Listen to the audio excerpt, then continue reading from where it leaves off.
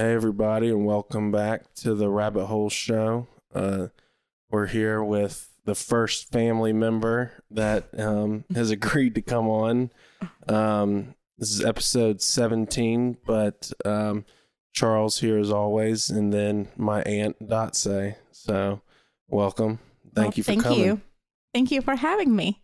Yes, of course. So tell everyone a little bit who you are. Besides my aunt. Kind of even sounds kind of interesting. I'm not used to that. You're calling me aunt. So, but anyway, like Chad said, so my name is Dace, and probably from my name you can tell. So I'm not from U.S. So I was born and grew up in Latvia, but for the last 20 years, I've been calling Charlotte my home. Yes. So, yep. And so right now I am a teacher. I've been for probably last 11 years or so. At Carmel Baptist, right? Right. Yep. Right. The wee school. Yeah. Yep. Yeah. The youngins. Yep. Pouring into them. Yep. Yeah. Building a strong foundation. Yep. They need it. They do. They're getting it from someone who can give a lot of that to those young children that one day will be running our country. Right. Which is scary to think. Right. With kind of how the world is and everything that's going on right now. Right. So you're from Latvia. How was that growing up as a kid and into adulthood? And yeah. So I was born and grew up during the time when Latvia was still part of the former Soviet Union. And so if somebody wonders where Latvia is, so because Latvia is such a small country, I do not expect everybody to know where it is. So Latvia is across the Baltic Sea from Finland and Sweden. It's in Eastern Europe. So on our west, we have Baltic Sea. On our east, it's Russia. And so there was a time, actually 50 years, when Latvia was part of the former Soviet Union. And so I was born during that time. So as my childhood, I thought I had a very happy childhood because I just did not know any better. So when you don't have anything to compare to, so you're satisfied with what you have. And so my family, my mom and dad, they did experience a lot of heartache with the communist regime. We had family members who were sent to Siberia. Both of my grandfather on my mom's side was tortured and killed. We had heartache and struggle. A lot, yes. And what age are you when all this is?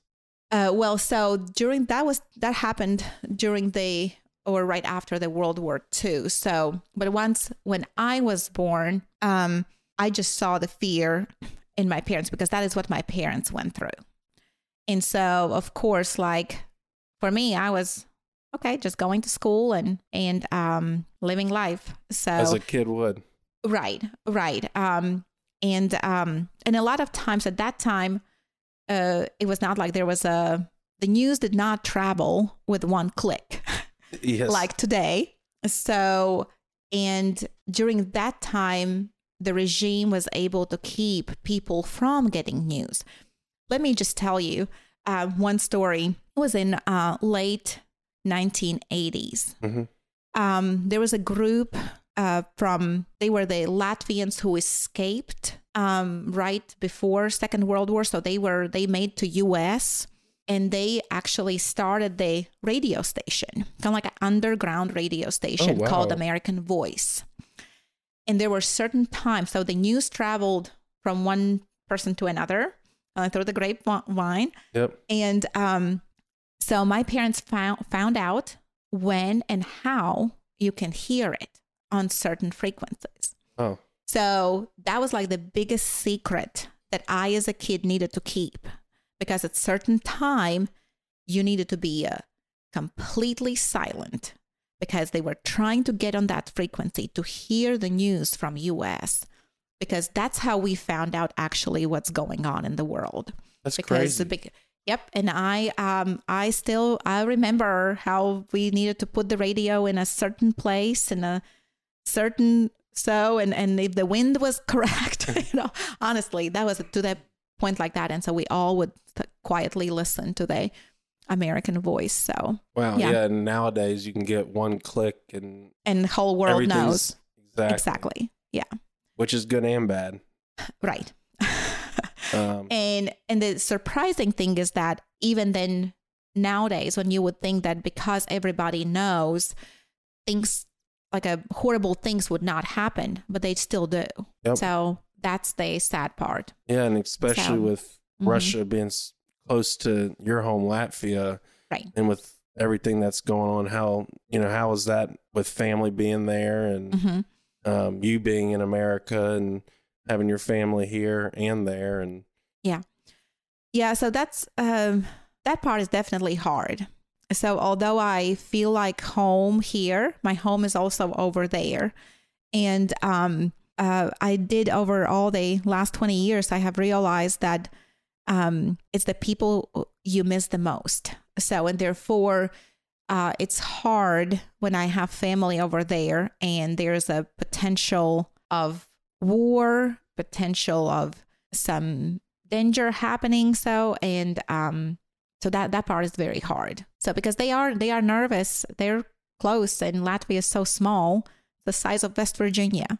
Yeah. So it's very small. How much manpower against a big country? Right. So right now we do rely on that we are in NATO. So and in hopes that they would help. So but it's hard. Like when my mom is 91 years old. So I met her a few times. Right. Yep. Right. And so, she's quite a remarkable lady. For her 80th birthday, she came all over, like by herself, to U.S. So she traveled the world. So I said, well, that's what I want to do when I will be 80 years old. So, but it's hard when you have family close to the war zone. Yeah, most definitely.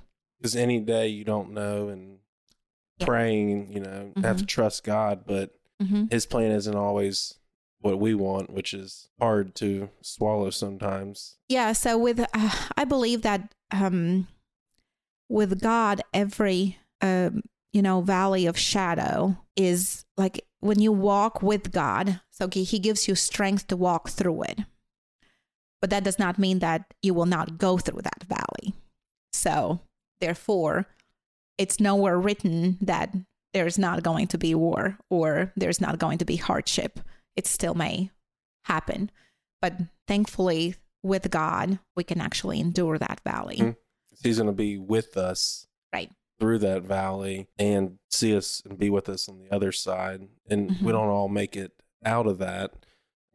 Luckily I did, and I'm able to talk about it. But there's a lot of people who I've met and along the ways who have not made it out and did not know God. But I always come back to just my support and family, because without them, I probably would not be here, just with all the sacrifices and prayers and community that's been poured into me because of their friends, and family and other members from Carmel Baptist. Community's big. Yeah. So I kind of I always think of, using the metaphor, it's almost like, if you would think of hiking, if you are to hike a big mountain, and how some like when I was in Switzerland, there were always two ways to get up on that big mountain. You could hike it, or you could take that little tram that takes you up. Yep. So you can kind of sometimes our prayers are that we want to get almost get on that tram and go very quickly up where we want to go. But the lessons and the things that you experience when you actually hike that, then I think you value way much more the view that you see up there. Because you're reaping what you've sowed. Exactly. And you just didn't get there overnight or quickly. You went through some stuff to get to the top, and you overcame things. Right. Which therefore is growth. Yeah. Because that's something I had to learn. We all have to learn because we all, as we were talking, we all have stories and our struggles, and everyone's is different. And I think also every struggle or every experience that you go through kind of like builds on each other, you know, so that you later kind of need in your life. So, for example, growing up, I always said, you know, when somebody would ask me, so what do you want to do when you grow up? And I would be like, well, I really don't know what I want to do, but I know what I don't want to do. And I would say, I never want to be an actress and I never want to be a teacher. And you're a teacher now. And it was interesting that when I was offered the job of teaching, actually, while I still was in Latvia, at first, I was sitting across the table from the principal and I was like trying to come up with all the excuses I can come up with. And she just would not listen to me. And she literally said, okay, so your first day of work is going to be Monday. And I was too shy to say, you know, no. So I took it and I started my teaching by literally, I read everything that I needed to say that was in the curriculum. And I was done in 20 minutes. And this is kids were happy. This is like an hour-long thing. And I was like, so what do I do now? So, but it took me about 3 years to realize that, wow, I actually really like this. So it was kind of like hard because first of all, I didn't want it to admit. So I didn't want it to, because there was a lot of people who said, well, you said you never want to be a teacher. So that God always, you know, has that kind of sense of humor. Kind of the last laugh a little bit. Yes. But definitely my calling, definitely my calling. Yeah. So. And it's funny how you don't always find your calling the way you thought you would, or God, like you said, kind of funny sense of humor. But again, through those valleys, he takes you to kind of learn yourself, relearn yourself if need be, and figure out kind of your desires and wants and develop that passion. And sometimes it's not what you want at all. And it ends up kind of what you love. I used to be afraid of public speaking and but now, having gone through what I have, you know, I just want to share my story and help as many people as I can. And because I've been through so much that I don't have that anxiety that I thought I would and used to have even years ago, talking in group therapy rooms and stuff. And I also believe that once you do find your calling, God is going to give you strength you need to actually do it. Even if like I'm actually very shy. So and I probably should also first apologize to everybody, because by now everybody know that English is not my first language. But you do speak 5. Well, but with that, I sometimes create new words. And I just say, okay, this is my contribution to the English language. So I'm sorry. I create words too. So. Like if I say something, because it always happens when I talk a lot, then I say something and they were like, everybody's like, what was that? So, but, or I will, take a word from one of the languages I know, and I will not even flinch that I said something in a different language. So, but anyway, I'm sorry. So if I say something and it's not grammatically correct, so you're forgiven, because it's not your it's not your first language. You speak 5, correct? I do. And English is my 4th, if I say it by the way I learned it. So what is the order that you've learned? So the 5. Latvian would be my first language. So I grew up in a Latvian family. So, then Russian is my second language, although the Latvian and Russian is nothing alike. Latvian is not a Slavic language. Latvian is an Indo-European language, so we have a completely different alphabet. But we have a Latin alphabet with soft marks and long marks. So, but Russian is my second language. Since I grew up in a former Soviet Union, everybody spoke Russian. Then 2nd grade, you needed to pick a foreign language. Because, see, the Russians did not consider Russian being a foreign language for Latvians, because everybody had one. So 2nd grade, I picked German as my foreign language. So I studied German all the way through high school. And then, of course, by now the educational system in Latvia has also changed. But when I was in school, So if you would go to college, you would need to, no matter what you study for your major or degree, you have to continue your foreign language for 2 more years in high school and then pick another one. So that's when I picked English as my 4th language. And then by the time you get to the 3rd year of college, you can drop your initial, like I dropped German, and then you can pick another one. So I picked up French, studied French for 1 semester, so I can maybe read some and I can understand some. I don't really speak French, but I had an opportunity to go and live in Milan. So I basically switched my French to Italian.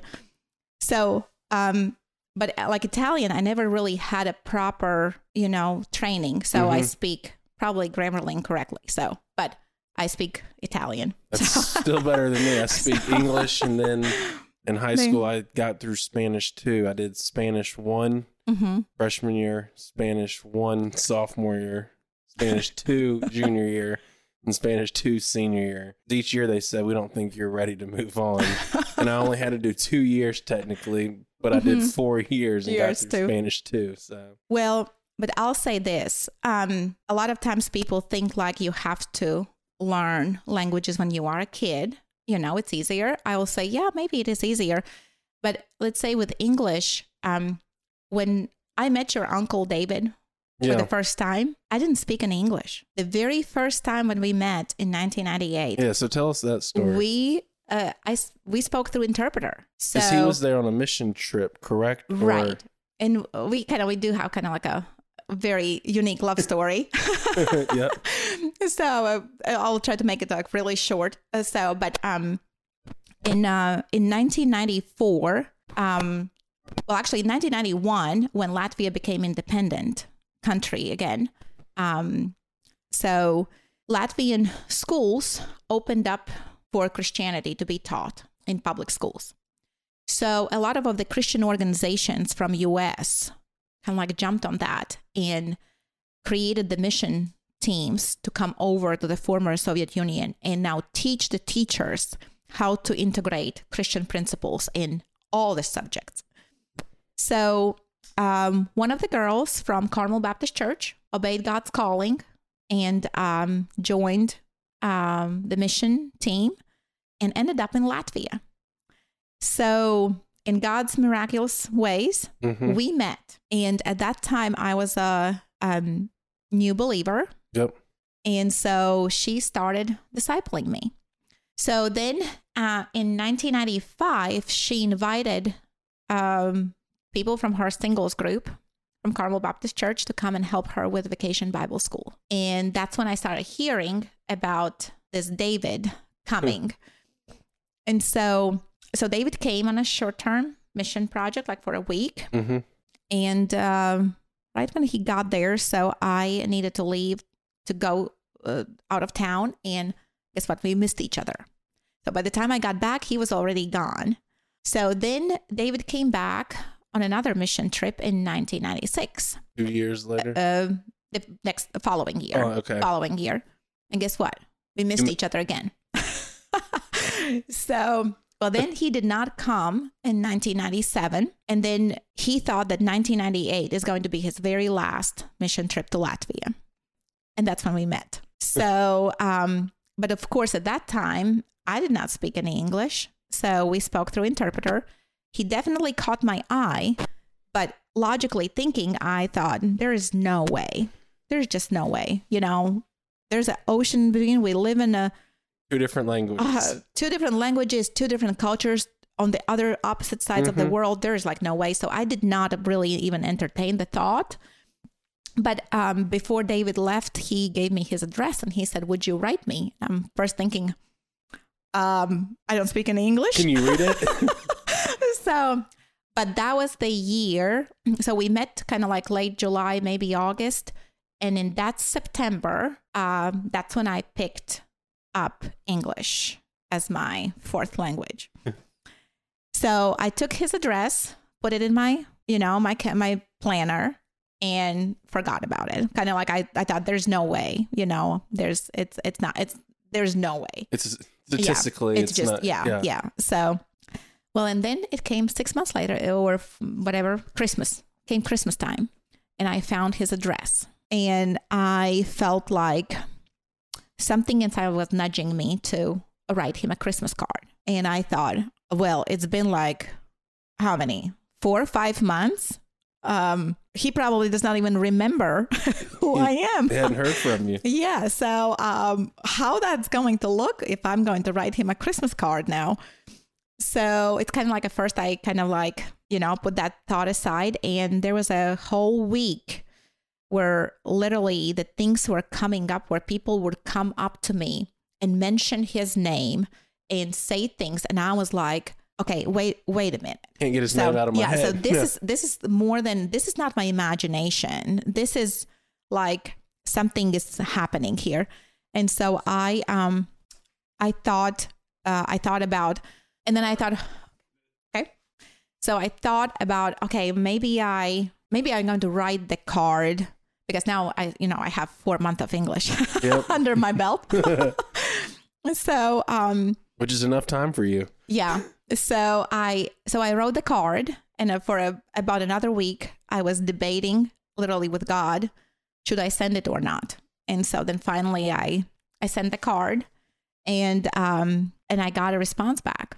And so that started our 2-year correspondence via letters, written letters. Because at that time, even email was not very popular for like a general public. So I know it was probably in businesses, but general public still didn't use the email. So we, for about 2 years, we wrote letters to each other. And I did not have any picture of David. I honestly, somebody actually asked me like, what color was his eyes? And I was like, I have no idea. But I fell in love with his heart.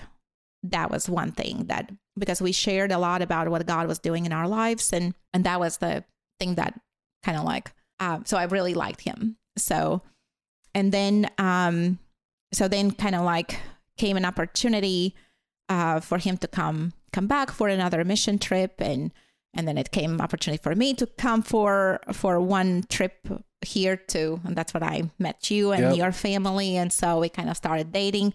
We literally dated another 2 years, a very long distance. Yep. And then one of us needed to move. And so I did. So that's. And what was that like, moving, uprooting from everything you knew, your friends, family, falling for my uncle, coming to America, to North Carolina? Yeah. So from over there, United States always looked as a land of opportunities. So I cannot say that US was kind of like my dream country to come to. But again, so there was someone I really cared a lot about. And so I was willing to do whatever so to come. So I would say the first year, you feel like a guest. And I would say Americans are very, very welcoming, friendly people. They make you feel very welcome. And then after that year, once we said that we were engaged, and when people realized, okay, you actually are staying, their attitude toward me actually changed, because all of a sudden you were not a guest anymore. It's kind of like you're kind of like one of us. You're part of the culture. Yeah, you're part of the culture. Yeah. Although the culture to me was very unique. It's very different. Like Latvians are very kind of like a quiet. And so in comparison to, like in Latvia, you would not think, at least at that time when I was living there. So a lot has changed in the last 20 years. But in a public transportation, you would never speak to another person. Here you speak to the person like you are best friends. Yeah. So and people singing, doing it, whatever. Yeah. So it's kind of, I did experience a lot of culture shock. That's for sure. And I think a lot of times people thought that, after a year, you kind of should be over it. So, but with every new thing, you kind of are back in that culture shock. So you experience it kind of like in a nonstop basis. So you kind of like, okay, you become familiar with this, but then there comes something else and you're kind of like, oh, I just don't know. I don't fit in. So I kind of like, I feel so, stupid here, honestly, because I just don't know how life works here. So because a lot of things that like we did not do in Latvia, people do here. So honestly, one biggest thing, driving Latvia and Riga, where I'm from, public transportation is outstanding. You can get anywhere with the public transportation. So now I move here. I remember you having to get your driver's license here. That's right. And guess what? There's no driving schools that take adults.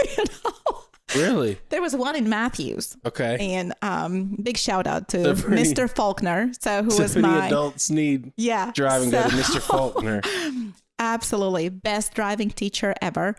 So, but yeah, so a big culture shock for me. So to get yeah, so that's kind of like the culture shock, but getting used to it. And I would say it took about almost 7 years for me to call this place home. So it's a long adjustment to new culture. And 7 years is a long time. It is. Was there some moment where you were like, this is home now? Or was it just 7 years building up?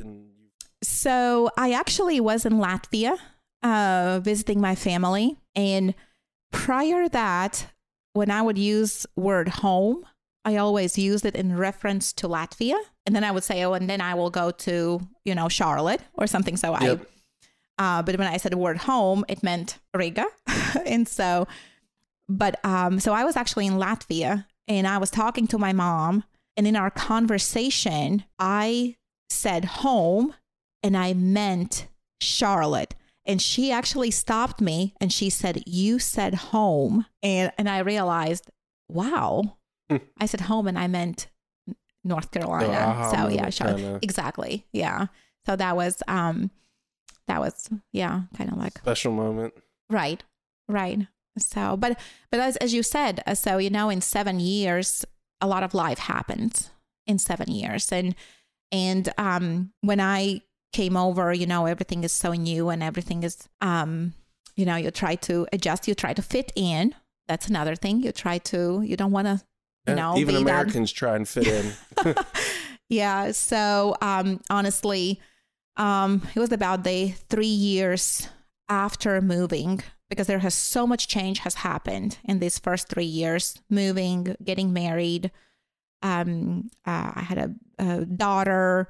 My daughter was born. And so much has happened. And so I think from outside, it looked like a, wonderful place to be in life. And so, I actually found myself in a deep depression just because of how many changes has happened to my life. And I didn't realize that you kind of have to stop and maybe, think through some things and live through your emotions. I kind of like just bottled everything deep down. And so it's kind of like there was no time to really think through and process things that had happened. So I found myself in a deep, dark hole. And honestly, I remember talking to one of my friends and she, from Latvia, and she said, well, you should not have moved. So, because that's where I kind of like, again, thought through and asked God a lot of times, just saying, I really thought that God showed me, that I needed to go. And now look what happened. And so for me, the big moment was realizing, and actually God confirmed me through scripture that, no, you are where I want for you to be. And for me to realize that he wanted for me to be in that place was kind of like a moment. Oh, when you do believe God, not always things go. Yeah, you don't skip those valleys sometimes. You do go through them. And so, but the one thing I could share if we are talking about depression, because I did have a moment, a very specific moment where that was my turning point toward my healing. And so it happened on a Sunday morning. I was at church. I was walking to the sanctuary and, Carmel, big church. Yep. So I had a person come, kind of in my direction. And in a very cheerful Sunday morning voice. He said, well, how are you this morning? And I said, I'm not doing very well. And his eyes got very big. I can tell like my answer shocked him, but he just kept walking. And he kept walking and he walked right by me. So this moment, before we jump in to judge this person, God used that moment in a very mighty way. So when I answered him that I'm not doing very well, that was the very first time in public I shared the truth. Being vulnerable. I said exactly. So I was honest about my condition. And looking back now, I actually see a lot of God's grace in it, because honestly, if that person would have stopped and all of a sudden wanted to hear my story, I don't think at that moment I was actually ready to share anything more than that. But I stand on the verse from John 8 that the truth is going to set you free. It will. So therefore, there is a power. I think also one of your guests mentioned that there is a power in, when you speak things out loud. So there's a power to a spoken word. So, and I think a lot of times, when somebody comes to us and shares a very difficult truth, we kind of feel awkward. We don't know what to say. Or how to react. Or comfort them. Or we feel helpless because we can't change their circumstances. We can't change their, what's happening to them. We don't know. We kind of want to jump into giving advice, but then we don't know exactly what to do. So, but there's one thing. All of us can be that pair of listening ears for someone to share their heart truth. You don't have to say a one thing. Could have that person's reaction been better? Well, yeah. Probably. But not what you needed. God, exactly. I just needed to speak the truth, to break my chains. So in that moment where we think there was somebody very not thoughtful, actually the chains were broken. And I was able to, that's where I stopped believing all the Satan's lies, that I'm not worthy, that I will never get better, that all of that. So 'cause you will. Exactly. So once I said it out loud, exactly how I felt, Satan can't use that against me anymore. Yeah. And that's why I applaud you for creating this platform, because that is exactly what you are doing. Thank you. You're creating a place where someone can come and share their hard truth and get their turning point. And it doesn't mean that all of a sudden everything is going to be, good. And so you feel like so much better. But that's the spiritual battle that goes on, and the condemnation from Satan when you're believing all the lies. Those chains are broken. Mm-hmm. And so once you share your story, that's why I think counseling works, because you go in and you share your story. It's not like they have magic words to feel, make you all good. So, but you're telling the truth, and that sets you free. Yeah. So, because the truth sets you free, and sometimes truth is the hardest thing you'll have to face. Right. But once you face that demon, that obstacle, whatever it is, everyone's is different. Until you face that, like, chains can't be broken. Right. You're alone in it, trapped. And no one will understand what I'm going through. But all you have to do is speak on it, and there's multiple people going through similar. Right. And I always say that, like if the very thing that you try to hide, the more you hide, the more Satan's going to use that against you. And behind the closed doors, when you are by yourself alone, he's going to win every time.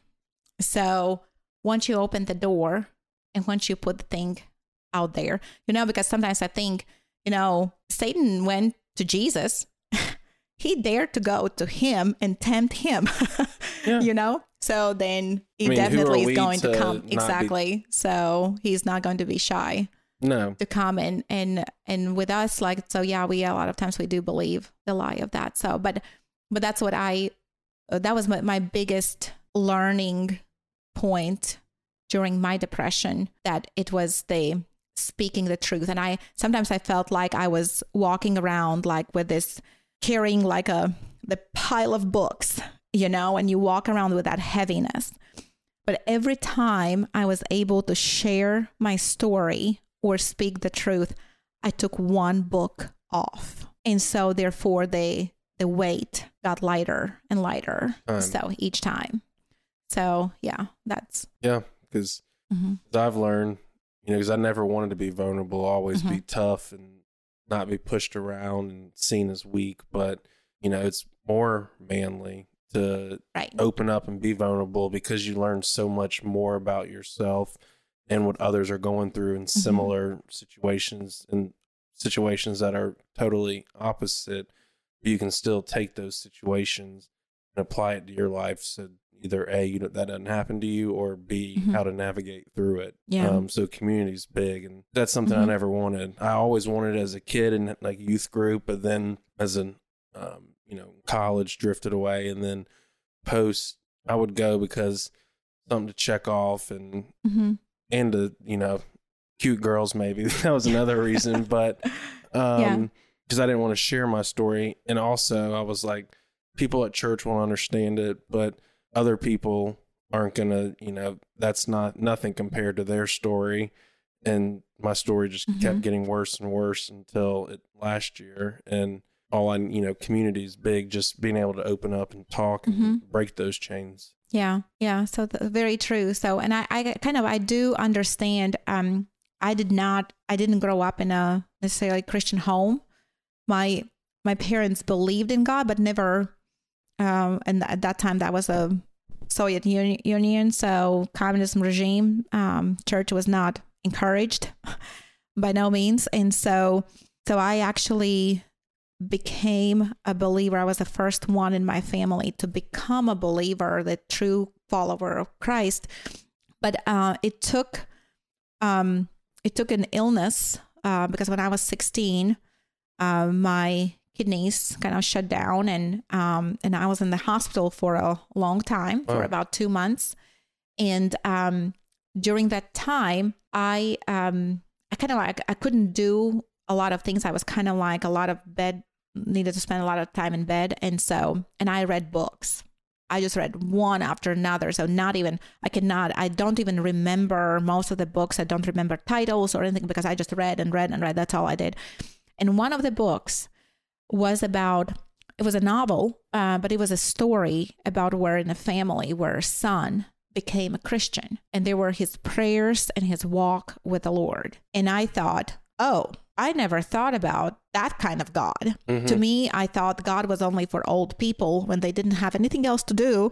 They would go to church and pray for everybody in the world. And it was not like a promise to myself, but it was a quick thought that I had in my mind, that I thought, okay, if I will ever get out of this hospital, I would like to find out something about that God. And of course, after I returned to school, I kind of quickly forgot about everything, because I had a lot of things to catch up with. Yep. And about 2 months later, I had a vice principal come in our classroom, and she said, well, we are going to offer this Bible study after school. And I immediately thought, I already have so much to do. Another thing after school, I kind of did not even pay attention, what she was saying. And then there was this awkward silence, and kind of like the one that kind of grabs your attention. And then she very slowly repeated the question, is there anybody who would like to attend this Bible study?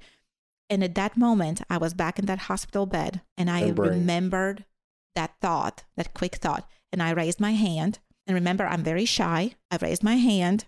And then it turned out I was the only one from the entire school. Oh, wow. So for being shy who signed up for this Bible study. So of course, the day of the Bible study, I talked a couple of my friends to come with me, because I had no idea what I was getting myself into. So, but my junior and senior year, I attended the Bible study, and that Bible study led me to receive Christ. Amazing. So, and then of course, after getting out of the high school, that's when I met the missionary from Carmel Baptist Church. And, and here the story continues. So, yeah. but but the one thing I would say, so I didn't have a privilege to grow up. Therefore, I seeked, and when I found, the whole faith was mine. I think sometimes now looking at like you guys, you all grew up at church. Mm-hmm. And I think sometimes it is expected, for you guys all to follow. Yeah. I see that in my kids as well. And it's but sometimes you have to have that journey to find so that it's your faith, not your mom's and dad's. So it needs to be your faith. And I think a lot of times that's why we wander away, or we kind of like the prodigal son, where the father did let him go. You have to have the tough love. So yeah, and but then he welcomed him back. So with open arms. Yeah. So it's kind of like I do see both sides, where it is such a privilege to grow up in a Christian home. But then from the other side, I didn't. But when I was seeking for it, what I found was all mine. So not, my... Instead of being born into it, yes. Taught that, it's instilled in your head. Yeah. Yeah. Because, that's what happened. Me, and I didn't know how to deal with my emotions. And it's like, I'm going to do this by myself. I can do it. And had to go on a journey and into the valleys. Yeah. And underneath the valleys, even to find, what I had been taught and learned as a kid and knew, but didn't really, and until recently started having the feelings like I did when I was a kid, and kind of excited to talk to God and go to church and grow because of where I was just a year ago. Because a year ago, yesterday, I was getting arrested. In Tennessee, and what a year it's been, and where I've come and where I am now, and where you've come and where you are, and we're both able to sit here from two different countries and talk about our stories and where we have come from and where we are. Right. And I think once you really truly see what Jesus has done for you, that's, I think, is the big turning point in your faith, when you literally feel like, really, God, you see me? You see me? So you thought so much of me to let your son die? So that's kind of like, messes with your heart and head in a very good way. Yes. Just places that I chose to take him. Yeah, it's like, why would someone die for something? And somewhere for someone who's going to take me to a place like this and do this. Yeah. It's grace and mercy. Is there anything before we close? Any words of wisdom or any stories? Story that you want to share? Any? Well, it's I could talk like all day long. So, what was the one story before we close about the books you found? Oh, yeah. So that was back in growing up in Latvia. So during the Soviet time, so we talked about like how for me it was like just a great, well, at least I thought it was great because I didn't know any better. There was a normal childhood. And so, but then watching my parents live in a constant fear because they knew what the regime can do to you.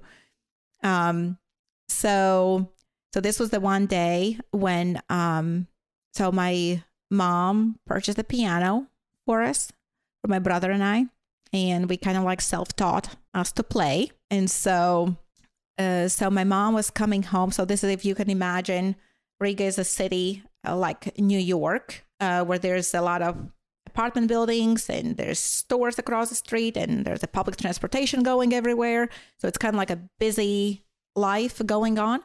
At that time also during the summertime, there is no air conditioning. So when you want to have a fresh breeze, so you just open the windows. So this is a hot summer day. Our windows are open and my brother and I are kind of like home and just looking, things to do. And I guess we played with a dog and we found some books on the bottom of the pot, like kind of like buried in there, and those were some great song books and with some great songs in it. And so, of course, like we had a great idea to try them to play on that piano and sing as loud as we can. So my mom was coming home for lunch and she hears that we both are with the windows open. We're singing these freedom songs that are not allowed during the communism regime. So That's there's big trouble. that's like, yes, that's, and of course in her mind, who is going to, you never know who is walking by, you don't know who is listening, who can hear it. And so that was a one time when my mom rushed in and closed that window. And I have never, ever seen my mom that scared, like the fear in her eyes, like, because she was like not sure what was becoming. So of course, my brother and I, we were like, I don't know what's wrong with this, because we were really good. we were singing and using the piano that you bought us. So, but that was also probably the first time when I realized it's a serious stuff. So the regime that we're living under is not all fun. So yeah, that was hard. Scary as a kid. Mm-hmm. I mean, yeah. And seeing the fear in your mom's eyes. And like I shared also, like there's also a lot of non-written rules that you follow. Like you never make eye contact. You never want to be remembered. So just a lot of times, I think when people in the early, in kind of like in 1990s, when people would come visit, the former Soviet Union, they would kind of like, comment and say, those people, they rarely make eye contact. Well, that's why, you would not make an eye contact, because you didn't want it to be remembered. Because first of all, you didn't know who you are talking to. So, but things like that. Yeah. Yeah. And in America, everybody wants to be remembered. Yeah.